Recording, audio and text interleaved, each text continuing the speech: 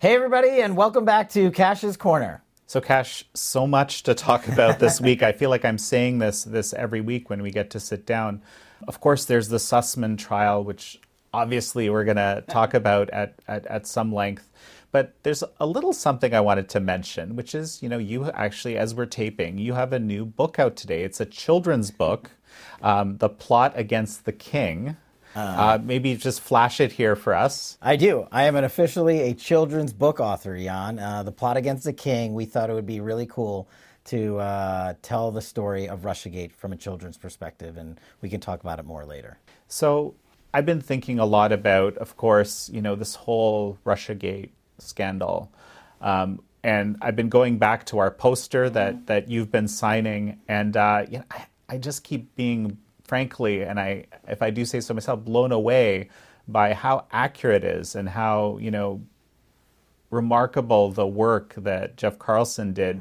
There was almost nothing in that poster which isn't currently correct. It's Jeff Carlson's brainchild. He's the guru when it comes to the pictograph that has withstood the test of time for Russiagate. I hope our audience goes over to Truth Social and follows Jeff Carlson and what have you, but that poster, Jeff had put years of his life into it. It is my absolute favorite graphic.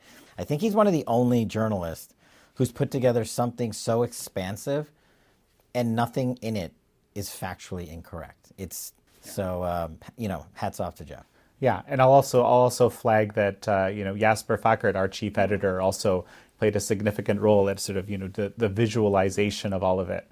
But yeah, no, absolutely. So we have our reporter John Haughey basically on the scene, live tweeting. We're pushing that out through our Epoch Times account on Truth Social as well.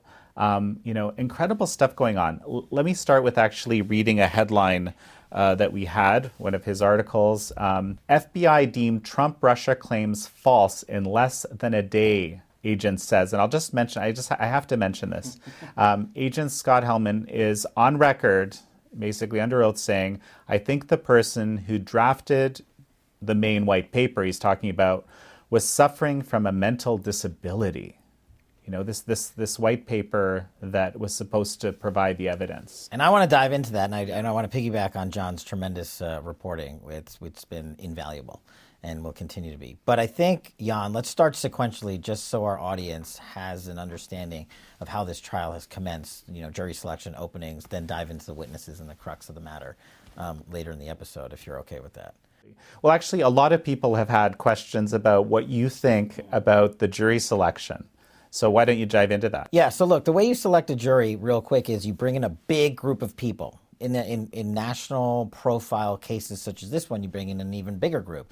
I've selected probably 60-some juries in my life when I was doing trial work. And let's just say you bring in 150 people. What the judge, the defense, and the prosecution are looking for are a group of 14 to 16 in federal court to sit on that jury. And what you do is you screen them. You ask them questions. You have them fill out lots of paperwork in advance, telling them that if they provide false information, they could themselves find them under prosecution. And what you want to remove is bias and motivation and politically charged arena, especially in this sort of environment. So each side gets to strike jurors, as we call it. And each side gets to strike jurors either for cause, that is, they cannot maintain their neutrality and abide by what the law is because they have such deep feelings about X or Y, and for a simple example, if you were asked to sit as a juror on a murder case and you had a member of your family who was murdered by someone, it might be tough for you to sit in judgment of an individual, even though they're not related to what happened in your family situation, because you had to go through that, you had to live that, and that might not be the best juror. So in this instance, the same translates over. Of course, it's federal court, it's in D.C., it's already politically charged, and the statistics are what they are. It's overwhelmingly liberal, and the jury pool, as we call it, will be overwhelmingly liberal. But what the judge has to also work on is you can't have no jury. You have to just make people provide truthful statements, and they're basically under oath when they're having this back and forth in the courtroom with the prosecutor, the defense attorneys, and the judge. And you as a prosecutor and as a defense attorney can find cause, a reason to strike a juror. Judge, this person has had this happen in their past, or they've publicly said X. We don't believe they can be fair or neutral in this case. And if you do that, then you've met the legal threshold to strike them, remove them from the jury pool. You can also just use peremptory strikes. You have a handful of those. I think it's about 3 per side in federal court, where you don't have to provide a reasoning at all. You can just strike 3 jurors on your own. Each side gets to do that. And there were some issues. Jury selection always has its issues. In every case, every single one that I ever tried. Jury selection is also one of the main arenas for appellate courts to review a conviction. And one of the main reasons criminal convictions are reversed are errors during jury selection, which is why it's so crucial that the judge get it right and the sides lay out their foundation for their strikes correctly. So I think it's tough. People are going to have criticisms, so-and-so donated to Hillary's campaign and so-and-so follows this political agenda versus the other. But what the judge is doing is rehabilitating the witnesses to say, look, we know you did this. Can you put that aside? Can you be neutral? And the person is testifying under oath. If it's later found out that they lied or they can't, then they're going to be prosecuted. So it's never going to be what everyone wants. I've never picked a jury in my life as a prosecutor or public defender where we got all the jurors we wanted. No side will ever do that. And so I think it's less of an issue than people are making it out to be, and I think that's because it's a paper case, and we can get into that later. So, having a number of Clinton donors on the jury isn't a problem in your mind? It's an issue, and as long as they are able to serve as jurors impartially, which is what the judge is ensuring by asking them those questions under oath, then it's less so. But the reality is it's Washington, D.C. 98% of this town voted for Hillary Clinton. So how are you going to find a jury otherwise? And from the defense's standpoint, they're also looking for not necessarily jurors who have their political leaning, but you need jurors who are going to be able to digest this mountain of information. And so that's why juries are great. They come from all different walks of life. People you probably never run into in your everyday lives are thrown together for a week or two at a time. Rich, middle income, lower income, doctors, lawyers, firefighters, cops, homeschool parents, people on retirement, just a wild background. And I think that's the beauty of the jury system, because you get so many people's perspectives. And once you get them to abide by the law, and in all my cases, we were able to basically get to that point, even in some pretty high-profile matters. So, yeah, it's an issue publicly. We'll see if it becomes an issue legally. That's what's important to me. Well, and the other thing that, since we're talking about this, that comes up that people have been wondering about is, well, of course, Judge Cooper is married to someone who is the lawyer for Lisa Page. One of our commentators, Brian Cates, actually noted that it seems like back in September, when this was being adjudicated, that this was actually brought up and that Durham was okay with it. And I don't have verification on that, but that was his observation. Yeah, so a quick summary, right? So Judge Cooper, appointed by President Barack Obama, confirmed by the Senate to be a federal district court judge.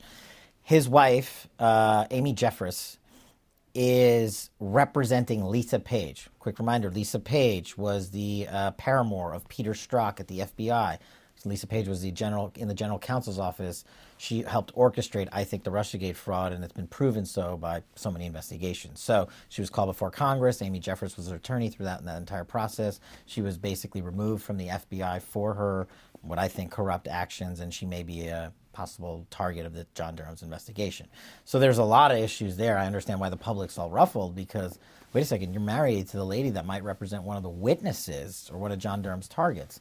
Now, what I'll say to the public is this. John Durham has proven the capability to see through whether or not there's a conflict. We've talked about it on the past shows. John Durham has actually raised during these prosecutions, the Sussman and the Danchenko prosecutions, that, Judge, there's a potential of conflict with lawyers who are representing the defendants in these cases because of their affiliations or representations in the past to Hillary Clinton or Hillary Clinton world. So he's highlighted that for the judge. And I find it impossible to believe that John Durham did not evaluate this possible conflict of interest. And a prosecutor has not only a duty to evaluate conflicts of interest, but also make the strategic call based on the law whether or not to bring that to the judge's attention. And Judge Cooper, from his vantage point, he has got to know that that was a possible conflict of interest. And so we might just not have seen the adjudication of that matter publicly, but it's been thought of for sure by John Durham and his side, and for sure by Judge Cooper and his side. And, you know, I actually, when I was a terrorism prosecutor at Maine Justice, I was the lead prosecutor for the Benghazi prosecutions at headquarters, not in trial. But I appeared before Judge Cooper for those prosecutions while I was overseeing that case. So I actually have been in front of Judge Cooper myself some years ago. And, you know, so far he's shown himself to be, I think, pretty correct in all his rulings pre-trial. And I think we'll just have to see how the trial goes, Jan. You know, if there's... for our audience, you and I both know this, if there's a need or a cause to show a conflict or a possible misstep by this judge, we're going to let everyone know. So let's jump back to what happened during the trial. Mm-hmm. And so I'm going to bring us back to this, to this headline, right? The FBI knew that these Trump-Russia, the Alpha Bank relationship was false within a day. And again, as Agent Scott Hellman testified, he thought that the person who had put together the white paper that had been passed on was, suffering from a mental disability. It's just it struck me because it's just such a unexpected thing for someone to say under oath. Yeah, to the jury. Mm-hmm. You know, now, sequentially, you know, we've got jury selection, we have a juror pool, we have a jury of 14 to 16 people, and then the prosecution goes first, and the prosecution puts on witnesses. It's what we call putting on our case in chief. And some of the first string of witnesses, this FBI agent probably most notably, came up there and told the jury under oath what he thought about what I think is one of the crux issues of this case. Was the Alpha Bank information fake or real? Because that goes to the veracity of whether or not Michael Sussman lied to the FBI. It goes to his credibility, the defendant who's charged. You have to present to the jury not just the charged matter, but any evidence that you can show that affects that individual's credibility. In this case, Michael Sussman is charged with lying to the FBI. Are there other instances where he lied? Well, this is some pretty damning testimony right out of the gate. You know, John Durham's going big up front, and he's saying the matter that Michael Sussman orchestrated by going out and getting Tech Exec and Rodney Jaffe and meeting with Fusion GPS and company and putting together this Alpha Bank Trump server connection was a total fraud, according to the under oath testimony of the FBI agent. And not only was it a fraud, he's saying it took them, the Federal Bureau of Investigation, less than 1 day to come to that conclusion, which means there was no way that information had any validity to begin with. So the kicker for me, Jan, is that meeting that Michael Sussman had with his friend, James Baker, the general counsel of the FBI, to submit this Alpha Bank information was in September of 2016. And I remind our audience that's before the first FISA warrant was applied for. So if the FBI knew that the information was bogus, why did they use it to advance this investigation? And I'd like to make a distinction between when I say they, I'm talking about the corrupt leaders at the FBI, James Comey, Andy McCabe, Peter Strzok's of the world, versus these individuals who are doing the everyday work. Because I still think, and people might be shocked to hear me say this, but I still think there are a great many FBI agents at the Bureau, I work with them on a daily basis, who aren't corrupted by politics and who aren't misled. And I don't know about this individual who testified for the FBI, but he's getting up there and he's just telling everyone the truth. This is what happened. And it's pretty damning because he's not a known name, and that's what makes it even more powerful. The jury's like, whoa. So now the jury's evaluating, wait a second, did Michael Sussman know the entire time that this information was bogus, peddled it anyway, and he's charged with lying to the FBI about who his client was? It all ties together. It's a nice setup by John Durham. Well, what about just the fact that Hellman thinks that the person writing this was crazy? So, you know, when you try cases, you can never predict exactly how they're going to go. You can prepare a witness for testimony, which in this case I'm sure the prosecution has done. You can prepare for cross-examination to question the witness's credibility and veracity. But you never know what they're fully going to say. Because once you're in federal court, in front of a jury, and sworn in, under oath, and there's a judge presiding over your case, You get what these, from a prosecution standpoint, I call, sometimes you get a gem that you weren't expecting. And now, if I were the prosecutor, I'd be using that statement over and over and over again. You can say, I have the Federal Bureau of Investigation testified under oath that the only person that could come up and perpetuate this fraud is someone who had a mental disability. That's a pretty powerful statement to a jury examining whether or not the defendant lied to the FBI, and it's powerful. Well, and so let's kind of just go over, what we've learned or what the case that the prosecution is making. And I mean, basically, this is another headline that we've had. I'll paraphrase. It's just that it's an October surprise, basically, that was being created by the Clinton campaign. That's really what this is all about. Jan, that's a pretty creative move by John Durham's prosecution team. And we should remind our audience that John Durham himself isn't actually one of the trial prosecutors. He's in the courtroom in the back, but his team is trying the case. He has a team of 3 or 4 prosecutors trying the case. And what you do is, as a federal prosecutor, you need a theme. We always, when we train, we're like, how do we relate this information to the jury? And how do we make them remember things we want them to remember? And one of the neat ways is a theme. And they rolled out a theme in the beginning, and I think it goes something like this. This case involves a look, a leap, and a lie. Pretty creative. Yeah. It's a nice theme. Jury's going to be like, oh, that resonates. And then what do you do next? You buttress that theme with phraseology that they're going to remember.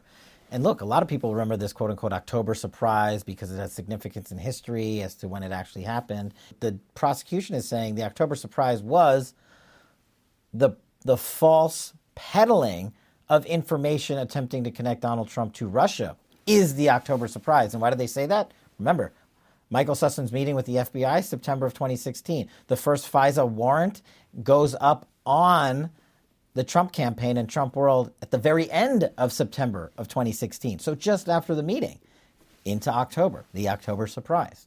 It's pretty creative. And just to remind our audiences, I'll read this out from John Hughey's reporting. The case involves a look, a leap, and a lie, according to Shaw. The look was meeting with Steele to look into what he had. The leap was reaching out to a friendly media outlets to publish the allegations. And when that didn't happen, Sussman went to the FBI. And lied. Exactly. And John Haughey has been, doing this amazing live tweeting of the trial and so forth. So one of the things that really jumped out at me, which came towards the end of the day, I want to read it out here.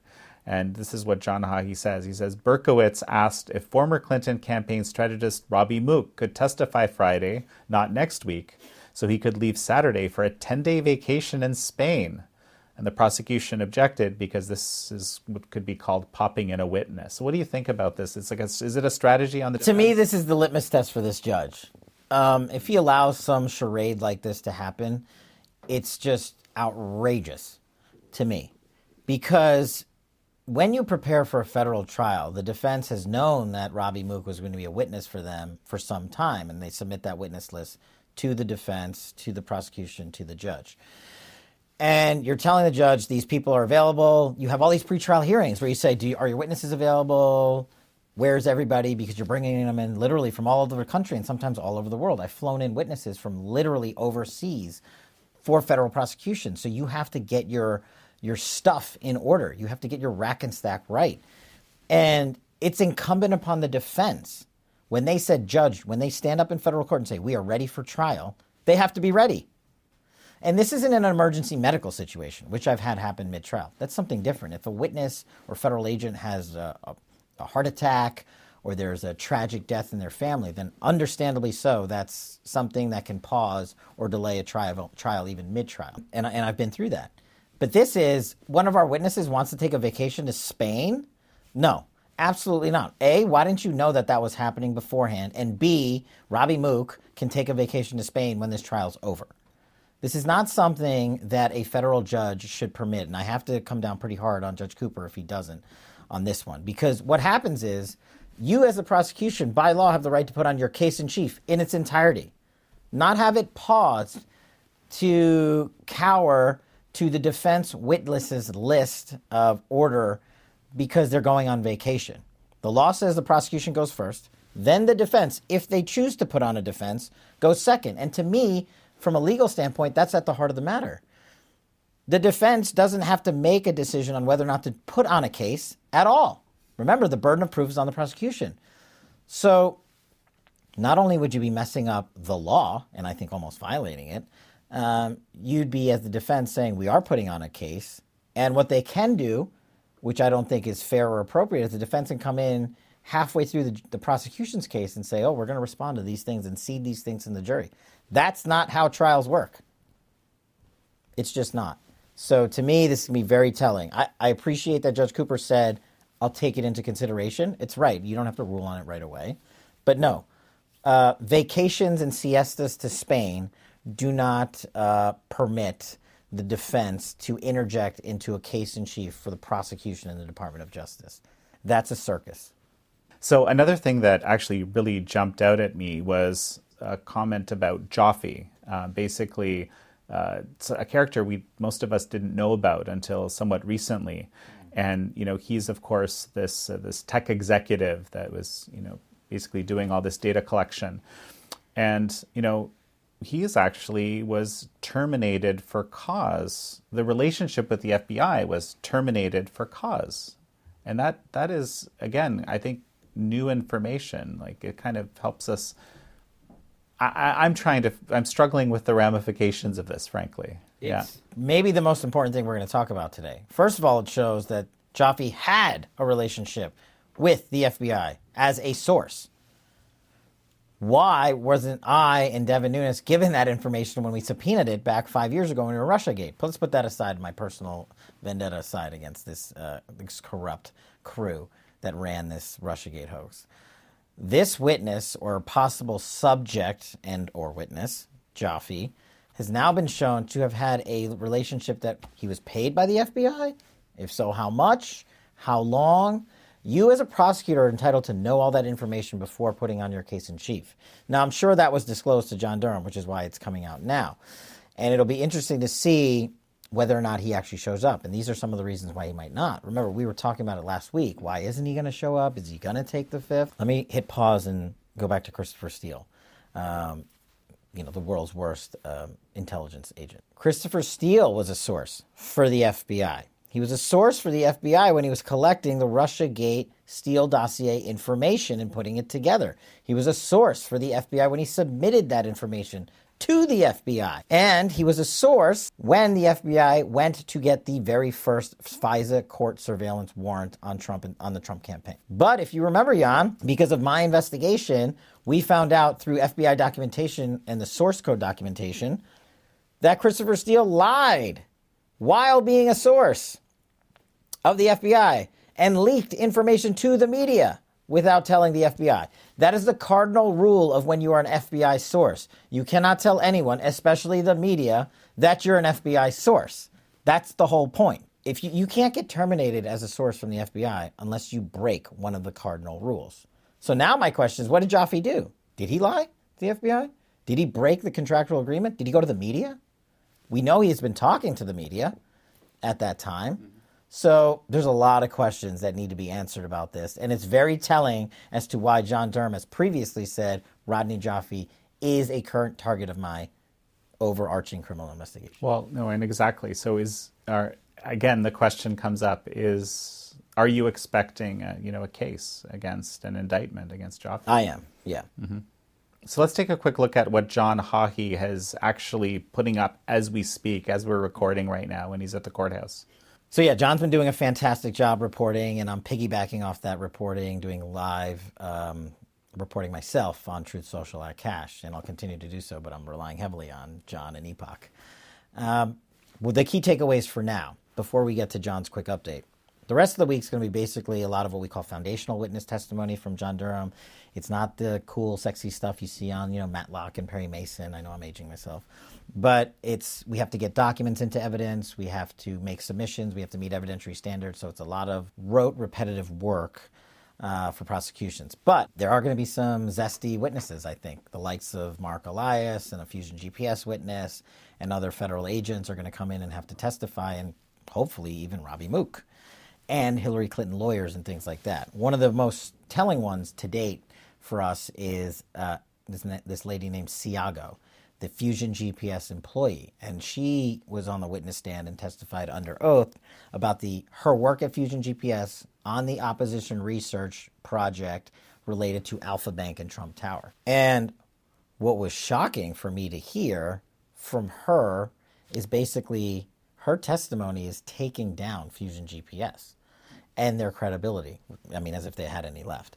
But the jury probably doesn't know the whole backstory like you and I do, so it's very powerful for them to hear the following. And what she basically said in sum, and we can put up John's reporting, is when I was working on the opposition research project related to Alpha Bank, I and know that my bosses, Glenn Simpson, Peter Fritsch, went to the home of Franklin Foer, one of the most discredited journalists in all of America, if not the world, with the Trump Alpha Bank Russia story that they were paid for to dig up, that she was a part of, and he put that story out the next day. Just think about that, Jan. Go back in time. The Clinton campaign hired Perkins Coie, who is Mark Elias and Sussman, the guy on trial right now.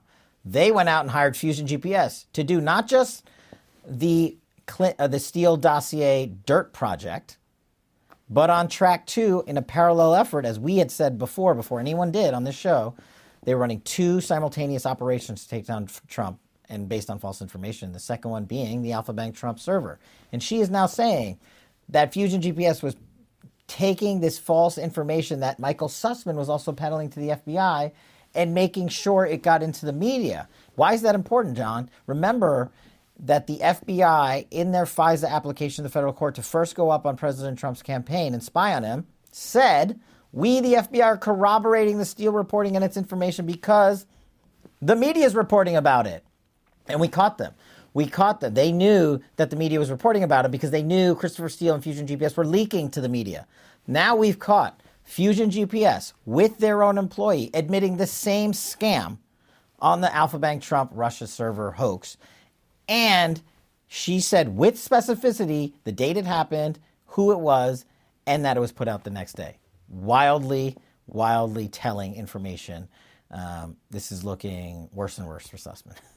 Yeah, no, absolutely. Yeah, and I'm thinking back to that reporting by Jeff Carlson and Hans Monkey about kind of the 2 tracks that were being followed. It's hard to fathom.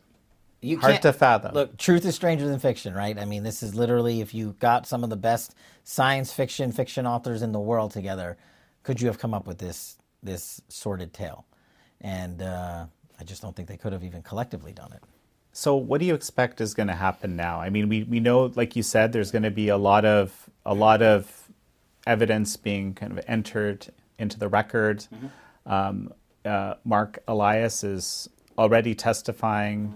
Mm-hmm. You didn't find anything of particular note yet in that testimony. Is there anything that's going to come of that?